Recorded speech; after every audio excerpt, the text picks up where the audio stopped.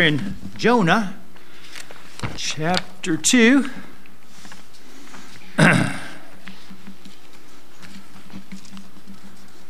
Jonah chapter 2. Verse 1, Jonah prayed unto the Lord his God out of the fish's belly, and said, I cried by reason of mine affliction unto the Lord, and he heard me. Out of the belly of hell cried I, and thou heardest my voice. For thou hadst cast me into the deep, in the midst of the seas, and the floods compassed me about. All thy billows and thy waves passed over me. Then I said, I am cast out of thy sight, yet I will look again toward thy holy temple. The waters compassed me about, even to the soul. The depth closed me round about. The weeds were wrapped about my head. I went down to the bottom of the mountains. The earth with her bars was about me forever. Yet hast thou brought up my life from corruption, O Lord my God. When my soul fainted within me, I remembered the Lord, and my prayer came in unto thee into thine holy temple. They that observe lying vanities forsake their own mercy. But I will sacrifice unto thee with the voice of thanksgiving. I will pay that I have vowed. Salvation is of the Lord. And the Lord spake unto the fish, and it vomited out Jonah upon the dry land. Let's pray. Heavenly Father, we thank you for your word tonight. And God, we thank you for just for your watch care over Jonah. And though you put him through so much because he needed it, yet you were with him, dear God, all the way. And we see that. And Father, I just ask for your filling tonight to minister the word to your church, to your flock. And Father, I pray for my dear wife watching the children in the nursery, and fill her with your spirit, God. Thank you for the good services this morning, for the preaching and teaching of your word that went forth in the children's Sunday school hour, the adult Sunday school hour, the morning worship service. God, the songs of praise we've been privileged to sing to you, just all the labors and prayers that have gone forth, and that, Lord, that we lay at your feet. Father, we thank you. And I thank you for this church. And I pray, dear God, that you be also with those who are with us here online. Many can't be with us, Father, because of the circumstances about them. And Father, we're thankful that online they can be here with us. Lord, we look forward to that time when we can be meeting all back together in person, and pray you continue to work there. Help us to be faithful, dear Lord, in all things that you have for us, and to grow in the likeness of Christ. And Father, help us to thank you and praise you. We ask it in Jesus' name for his glory. Amen. Amen. You may be seated.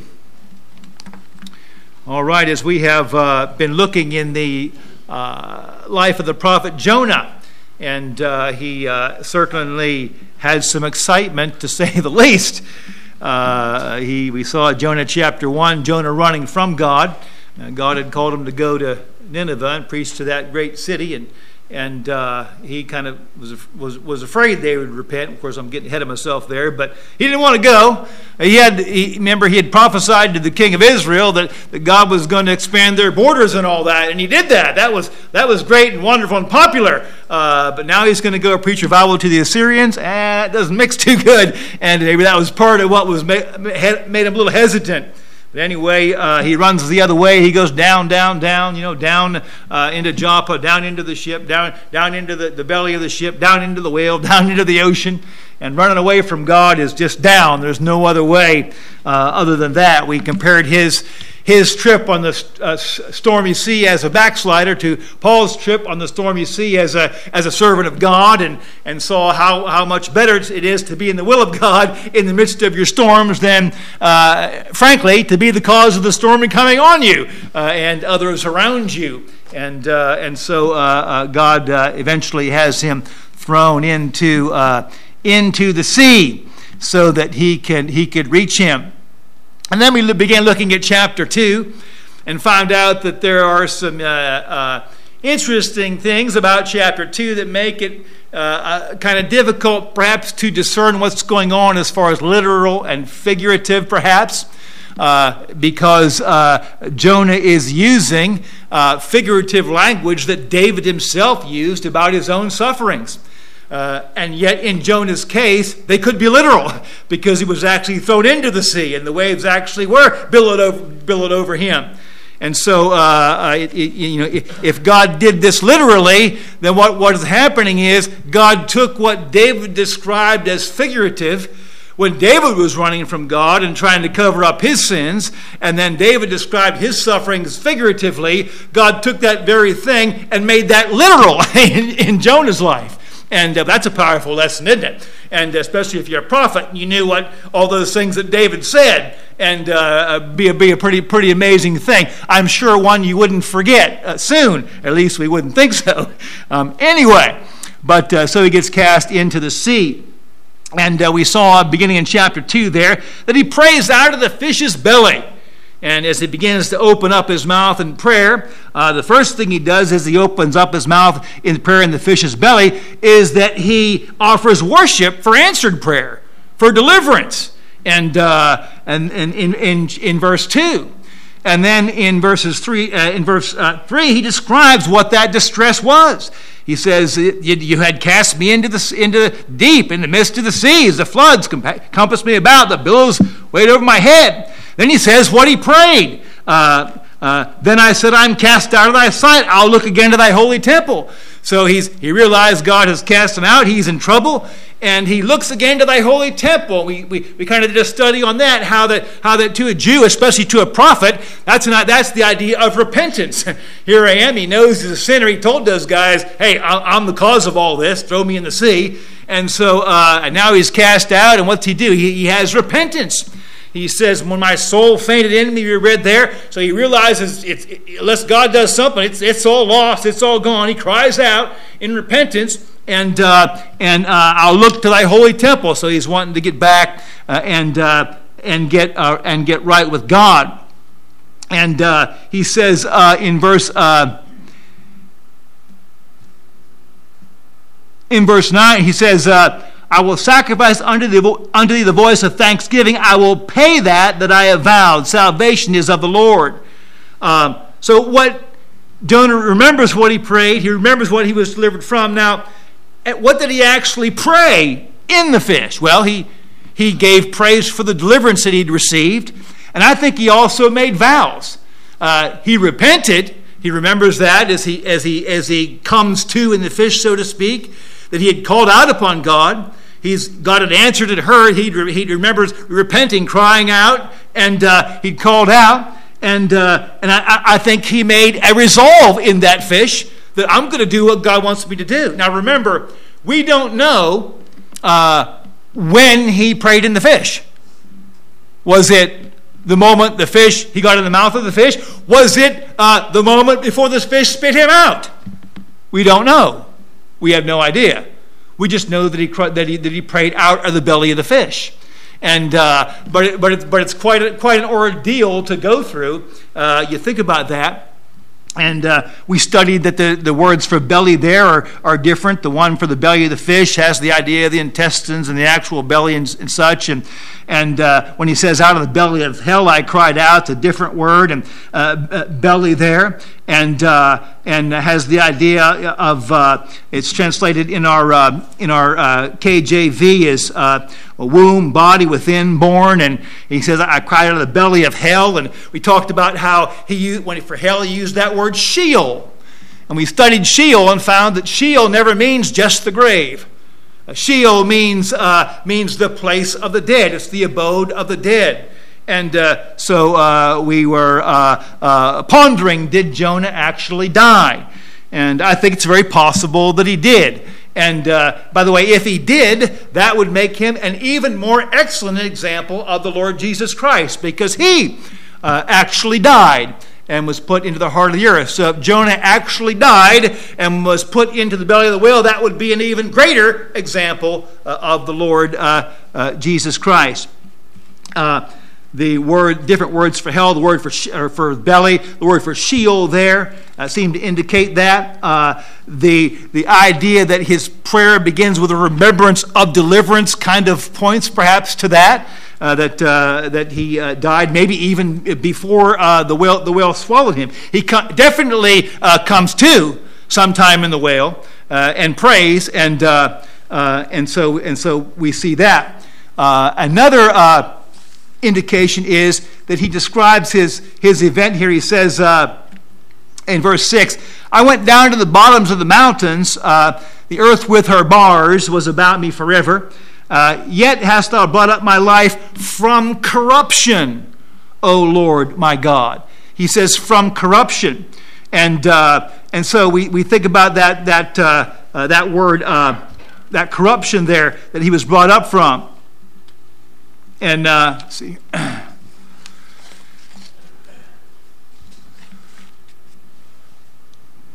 Thou hast brought my life up from corruption. And that Hebrew word is translated in our KJV as corruption, pit, destruction, ditch, grave. And now, in 4 times in our KJV in the Old Testament, that Hebrew word is translated corruption. And every time in the Old Testament you find it translated corruption, it deals with the corruption of the grave, the corruption of the body. 4 times that word's translated in an Old Testament. We'd find it in Job.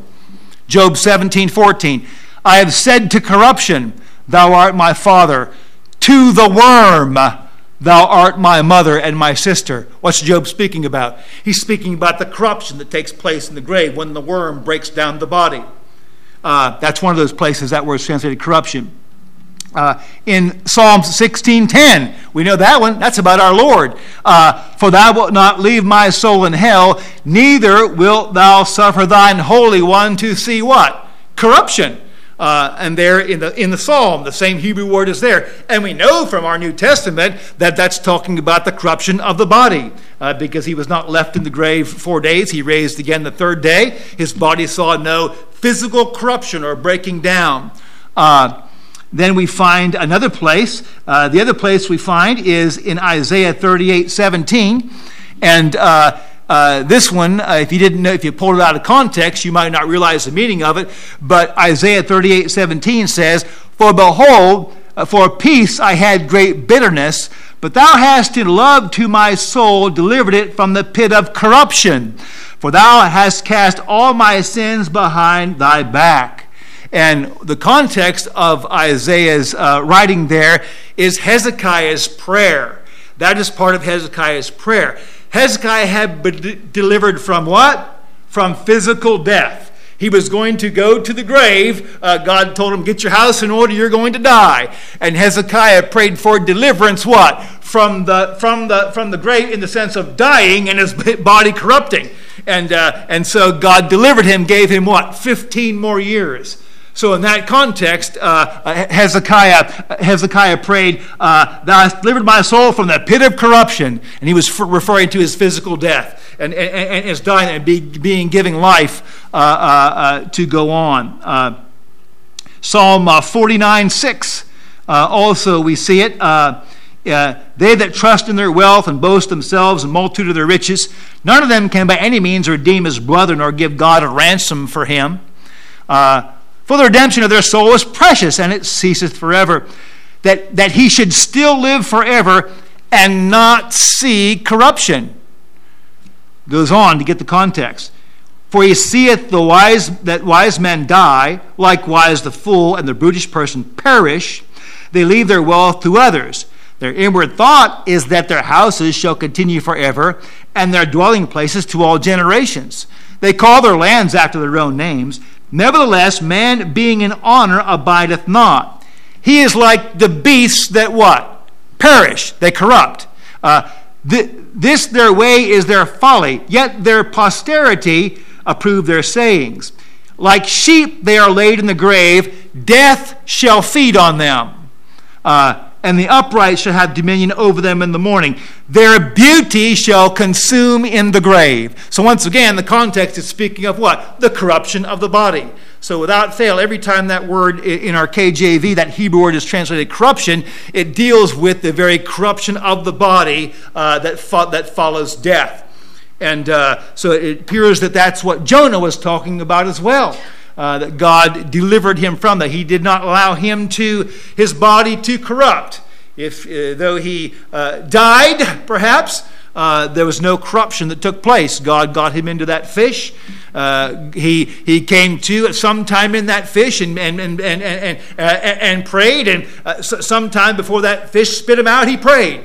And so he's a great example of the Lord dying and rising again the third day. Now, Jonah writes in verse 8, and I skipped that, reviewing it because I wanted to spend some time on this. He says, they that observe lying vanities forsake their own mercies. He talks about the things that happened to him. He says, when my soul fainted in me, verse 7, I remember the Lord, and my prayer came in unto thee into thine holy temple. And then he says, they that observe lying vanities forsake their own mercy. What is Jonah saying here? This is kind of the writer's pause here, I guess, teaching us something, pondering on it. I'm considering all that I've done. I've told you what I've prayed from within the fish. I've told you what happened to me. And he makes this conclusion: they that observe lying vanities forsake their own mercy. Maybe he actually said that to God. Maybe that was part of his prayer. I don't know. But he realizes that. Now, what's he talking about? They that observe lying vanities forsake their own mercy. Well, where did Jonah come from before he hit the water? He was on board a ship with heathen mariners and sailors. And remember, what were they doing?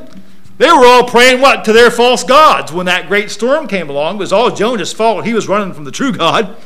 And they were all praying to their false gods, and Jonah's down there having a little snooze. He's wore out and tired and running from God. By the way, running from God will wear you out.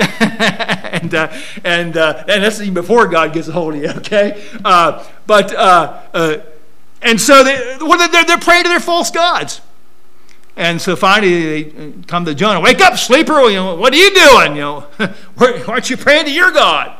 And so finally they cast lots, and Jonah says, it was me. You're going to have to throw me in. See, they realized that he had told them he was running from the Lord, capital L, capital O, capital R, capital D. And the Bible says they feared greatly. And so what happened? They cast lots and such, and they began to recognize Jonah's God. Amen. And the matter of fact, the Bible says that when they found that out, they tried to row a little farther and keep going, and eventually they talked to Jonah's God and said, "Don't hold this against us. Don't hold innocent blood against us," they said. And they threw Jonah overboard. And what happened? The sea calmed, didn't it? The sea calmed. And Jonah's realizing, here these guys are. I'm the only one on the ship that knows the true God. They're about to die because of me. And they're crying to their gods, and there ain't nobody hearing them. They're crying and hollering and screaming. They needed mercy from my God. The backslidden Jonah could get more mercy from his God than the pleading sailors can get from all their cries the whole storm long.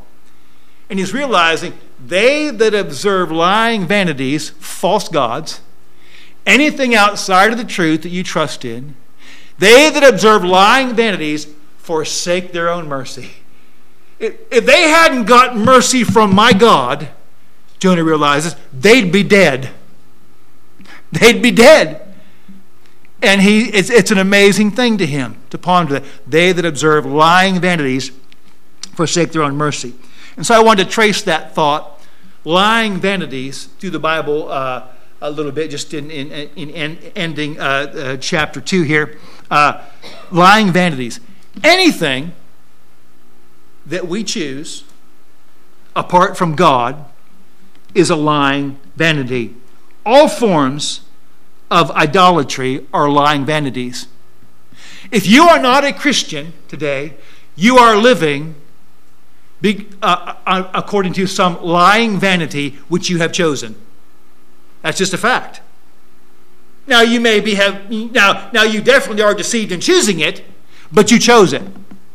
So if you're obviously if you're old enough and you have the sense and to make those choices and such. But if you've not chosen Christ, you're still living under a lying vanity, and you're forsaking your own mercy. And we'll look at some verses which would point us to that in finishing up chapter 2 here.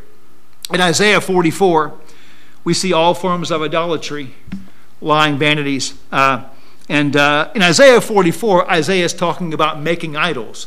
And I mean where they actually, cut the tree and shape some gold and pound it into plates and make them an idol to worship, okay? In Isaiah 44, and none considereth in his heart, neither is there knowledge nor understanding to say, I have burned part of it in the fire. Yea, also I have baked bread upon the coals thereof. I have roasted flesh and eaten it, and shall I make the residue thereof an abomination? I've taken this log, shaped it all up into a nice idol, covered it with precious metals. Shall I make the residue thereof an abomination? Shall I fall down to the stalk of a tree? He feedeth on ashes. What's left after he heats himself, after he cooks his dinner? All that's left is ashes. He feedeth on ashes. A deceived heart hath turned him aside. The heart is what? Deceitful and desperate, deceitful above all things and desperately wicked. Who can know it? A deceived heart hath turned him aside, that he cannot deliver his soul, nor say, is there not a lie in my right hand? See, those who don't worship God don't realize that they've got their right arm wrapped around a lie. Everything they're trusting in that thinks they're okay, that makes them think they're okay without God is a what? It's a lie. It's a lie. And these are so deceived that they can't even see that they've got their arm around the lie. And it's what they've chosen and to do. Nobody made them go out and cut down that tree, and they did it, and they worship that. Jeremiah says the same thing. Jeremiah chapter 10 and verse 8, talking about idols again in the context. Those who worship them. He says in Jeremiah 10:8, but they are all altogether brutish and foolish. The stock is a doctrine of vanities. So we see our lie and vanities right there. Isaiah refers it to a lie, and Jeremiah calls it vanities. Lying vanities. It's emptiness. A lie is a lie because it can't promise you anything. A lie doesn't do what it says it'll do. And that's what it is when you live a life apart from Christ. It won't be what you think it will be. Your own heart is lying to you that you'll be okay. And had these men not humbled themselves before the only true God in throwing Jonah in, they themselves might have lost their lives. What an amazing thing! So if you're not a Christian and you're choosing to live the way you want, you're living a lie. John 8:44, Jesus told some folks who were doing that. He said, "You're of your father the devil, and the lusts of your father ye will do." What did he go on to say? For he is a liar and the father of it. That's what he bursts, lies. What does he battle the gospel with? Lies. Lies. Anything that you trust in, or I would trust in, apart from the gospel is fine with the devil. That'll work. Anything you want to trust in except for the death, burial, and resurrection of Jesus Christ for the full payment of your salvation, anything else you want to trust in, that'll be fine for the devil. Because that'll be a lie. And by the way, it'll be a lying vanity. It won't get you anywhere. It won't get you salvation. That's what the devil wants. All things apart from faith in Christ are that lying vanity. And of course, that began in the garden, those lies there that we talked some about that this morning. The serpent, the devil working through him.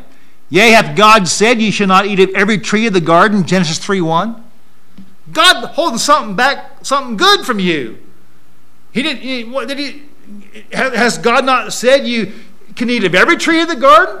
And the implication was, and he knew that God had told him that they were not to eat of the fruit of the tree of the knowledge of good and evil. He knew God was holding one back from them so they could obey God and show him that they loved him. But he was trying to insinuate something else.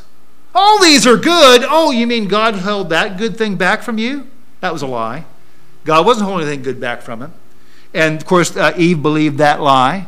And then Adam believed the lie that he'd be better off, having Eve and disobeying God.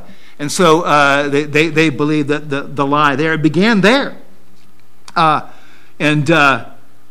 Liars, false doctrines. The Bible says about God, Isaiah 44, again, that passage where it's talking about idols. I am the Lord that maketh all things, that stretcheth forth the heavens alone, that spreadeth abroad the earth by myself, that frustrateth the tokens of the liars. All those false doctrines, some of them that maybe could do signs and seemingly miracles. The Bible says God frustrateth the tokens of the liars. His truth will overcome them, amen? And he'll put them down if we trust him. They don't have the power that he does. He's powerful over them. Liars. John 14:6. I am what? The way, the truth, and the life. No man cometh unto the Father but by me. So that means if he is the way, there is no other way. If he is the life, there is no other life. If he is the truth, there is no other truth. All apart from him is what? A lie. Anything that professes to be a way besides him is lie. Anything that professes to be truth besides him is lie. Anything that professes to be life besides him is what? Lie. God puts it all, he parts it right down in the middle, and he says, truth, lie. My Son is truth. He is life. He's the way. You receive my Son, you receive it all. You don't receive my Son, you miss it all. And it doesn't matter which lie you choose over him. One you make up yourself, one your mommy and daddy taught you, one you read in a book somewhere. It doesn't matter what lie you choose something besides him, you miss it all. You miss it all. And he divides it in that way. And we see that go on through the New Testament. What did Jesus come to bear witness of? Pilate says, art thou a king then? Well, Jesus, he says he's maybe getting a little light here because Jesus is a king. So Jesus says, thou sayest that I am a king. And remember, in one place he said, sayest this thing of thyself, or did others tell it thee of me? In other words, God's working there perhaps.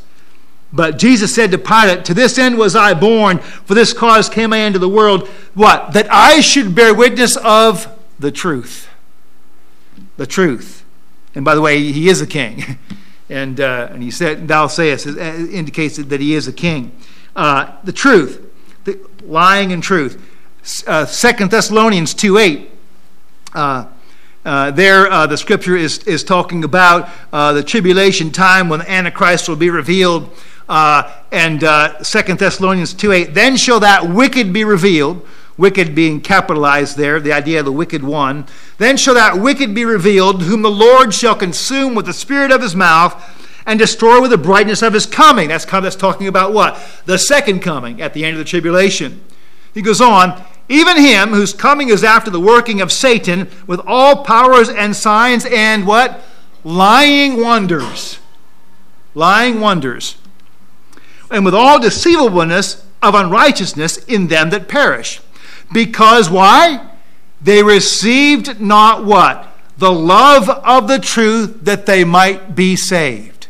For God so loved the world that he gave his only begotten Son, that whosoever believeth in him should not perish, but have everlasting life. See, God not only offers us the truth, he offers us his love at the same time. And when you reject his truth, you reject what? His love. And why do you do that? Because at that point you have chosen to, according to the following verses in John 3, you have chosen to love darkness rather than light. That's the nature of condemnation, by the way. When we choose to love darkness rather than light. When the gospel is given to us and the Holy Spirit draws, we can make that choice. And when we say no, we have chosen to love darkness rather than light. 2 Thessalonians goes on. So God deceives, though, he says, allows them to be deceived, or the Antichrist comes with great deception. And then 2 Thessalonians 2:11, and for this cause God shall send them strong delusion that they should believe what? A lie. They have been deluding themselves for a long time. Now God's going to add to that delusion. And he goes on, that they all might be damned, here it is, who believed not the truth, here it is, but had pleasure in unrighteousness. Nobody made them do it. They had pleasure in it. That's what they chose. They chose to believe the lie. And so God then added to their deception. He multiplied their choice, so to speak. And they become condemned. John writes of this division in the same way. He says, I've not written unto you, 1 John 2:21, because you know not the truth, but because you know it, and that no lie is of the truth. Who is a liar, but he that denieth that Jesus is the Christ? Oh, well, I don't believe that Jesus is deity. What are you? You're a liar. You have embraced a lie. You're trusting in something false. Somehow you think you're okay without believing that Jesus is the Christ. And nobody made you do that. That's what you chose to do when you were confronted with that truth. That's the way it is about all false beliefs. Who is a liar, but he that denieth that Jesus is the Christ? He's Antichrist, that denieth the Father and the Son. And he goes on to say, but the anointing which ye have received of him, that's the Holy Spirit, abideth in you. And ye need not that any man teach you, but as the same anointing teacheth you of all things, and is truth, and is no lie, even as it hath taught you, ye shall abide in him. Truth, lie, truth, lie. And then finally, we see it again in Revelation.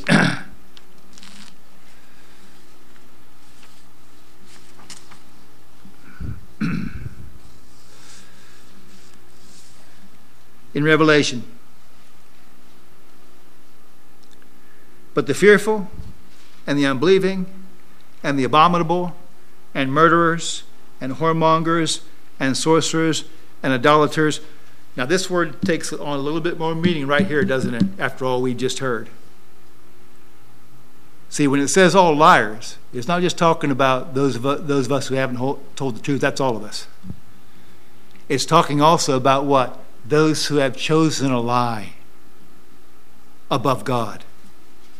And all liars shall have their part, any lie, shall have their part in the lake which burns with fire and brimstone, which is the second death. And then in Revelation 21 and verse 7, it talks about the New Jerusalem and all the beauty that will be there and such, and the things that will not be there. There's some of the most wonderful things about eternity, folks, are the things that won't be there. Amen. And there shall in no wise enter into it anything that defileth, neither whatsoever worketh abomination, or what? Maketh a lie. See that? Or maketh a lie. But they which are written in the Lamb's book of life. What are people doing that are living a lie? They're actually manufacturing lies. Other people are following them. Other people are learning from their example that they're okay without Jesus Christ too. And they can follow them because that's what they've taught them by their life. They've chosen whatever lie it is to embrace. They've rejected the truth, the way, the truth, and the life. They've embraced a lie, and they're leading others to do that. They're involved in the propagation of a lie, whatever lie it is that they've embraced. And so what an amazing thing to think about that. And Revelation 22:15 puts the icing on the cake as far as that subject goes.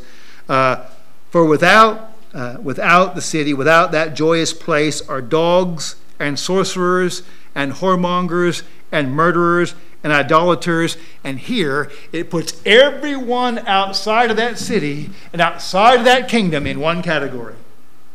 It says, and whosoever loveth and maketh a lie. Did you get that? You see, nobody made the lie. They loved the lie. They loved the lie. And then they embraced the lie. And then by living the lie, they became a propagator of that lie. Those are all the people outside of heaven. They've done that in one way or another. They've rejected the light of God, and they've said, I choose this lie. Why? And why do they do that? Because they love darkness rather than they love their sin. And when God exposed that through the gospel, through whatever scripture was given to them, maybe it even began with a revelation from creation in some way that they rejected for love of their sin. But regardless, at some point, They rejected that light, embraced that sin, and chose to love that lie. And all those who do that, whatever lie it may be, if that's their ultimate end, and they never turn from that, then what? Then that lie is what they've chosen to love, and that lie, and it is what they are lying. What? Vanities. They're lying vanities. See, because it won't be okay, and it won't be all right, and God will send people to hell, contrary to all the lies that are out there. And there is a day of judgment, you see. So they're lying vanities. They're empty. They give us nothing. They take the life from those who trust in them. And but that, brethren, is why we're here, amen. That's why we preach the gospel. That's why we bear witness to the truth. Because we know that faith and hope, in the truth, is the only way. We let go of our lie. When God convicts us of our sin, we turn in our heart. If a person's not saved yet, they turn in their heart and ask Jesus Christ to forgive them and save them. When a believer sins and the Holy Spirit convicts, we turn in our heart. And we don't believe that we'll be okay if we keep on sinning. We won't go to hell if we're born again, but God will chasten us. I don't know about you, but I wouldn't want to go through what Jonah went through. About I wouldn't want to go through anything like that. And God will chasten us. So those that are yielding to the light that God gives are going to be yielding to that. And when that time comes for salvation, they'll yield to that and they'll be saved. And as believers, we are to walk the same way we got saved, by faith, by grace through faith. Amen. When Christ convicts, we yield and we grow. And Christ will chasten us when we don't. And thank God for that. We need that. Amen. And but he'll always do that in love. He'll never let us go once we've been saved. Thank God for that. And by the way, if we choose to live some kind of a lie as a believer, hey, you can't find a more miserable person on earth than that. Not a single one. And we know of multiple people in the Bible whose lives are cut short because they chose to try and live a lie after they got saved. Oh, well, I don't need to worry about ever going to church, Well, I'm a Christian, but I don't need to be worried about being baptized or being a witness. Well, I don't need about putting away my sins, even though I'm a Christian. You know what they did? They believed a lie. Now, thank goodness God doesn't lie. So the moment He saves somebody, He promised to save them eternally. So even our lies can't make God a liar, amen? But He did promise also to chasten His children if we didn't follow Him. And He will do that. And He will do that. And as believers, we don't want that. And by the way, we don't want it because we love God. And we realize that we love Him because He first loved us, amen? And what greater joy is there? In Thy presence is fullness of joy. And one day we're going to be in His presence. And it's going to be fullness of joy. And there's no greater joy on earth, I tell you right now. And I know that believers in here can associate with it. There is no greater joy than when you know your heart's right with God. And you know that your sins are confessed. You know there's not something you're hanging on to. Say, God, you can't have this one. I just want to hang on to one here. There's no greater joy than to know that, say, God, as far as I know, I'm right with you. Like the Apostle Paul, I know nothing by myself. Paul, I've searched myself, and right now, I'm right with God. I'm not holding anything back from Him. I'm right with my fellow man. Now, Paul said that might change in 5 minutes. The Lord might show me something, but right now, I'm right with God. And that is a joyous thing in the heart, and the Holy Spirit bears witness to that as well. And so the whale spits him out on the dry land.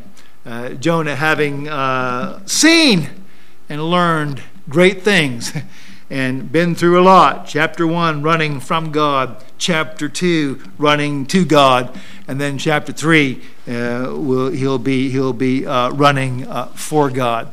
Let's pray. Heavenly Father, I thank You for Your blessings and goodness. And Lord, I thank You for the truth. And I remember as a lost person that I heard many verses from the Bible, but they were confused and they were taken out of context. And God, it left me frustrated and weary, dear God, because frankly, they were lies. They were saying that somehow heaven would be attained by my efforts or my resolve. And Father, you have said they're lying vanities. They're empty. There's no fulfillment there. I thank you for the time that the gospel was shared with me, and I learned that Jesus Christ is the way, the truth, and the life, and that we do come to the Father by him. And whosoever shall call upon him will be saved. I thank you for that. And Father, I rejoice when so many years ago, over 30 years ago now, I did that. And I know that these in here, as they remember doing that, and as they know that commitment in their heart, we share that rejoicing. We thank you and we praise you, God. And I pray that you would help us as we now have the Spirit of truth in us. And I pray that you would help us to bear witness to the truth, to bear witness to the gospel, to bear witness to the things that are excellent, the things that are holy, and how that we as believers can live with you as lights in a dark and perverse world, Lord. And we need your word. We need your Spirit. We're thankful for your Son and for your love, God. And I pray that you would help us to continue to be lights here, and to continue to reach out to those that we can reach, sharing the truth in love with those that we can. And Father, give us the grace and the wisdom and the opportunity and the boldness to do that. And Father, we pray and ask these things in Jesus' name. Amen.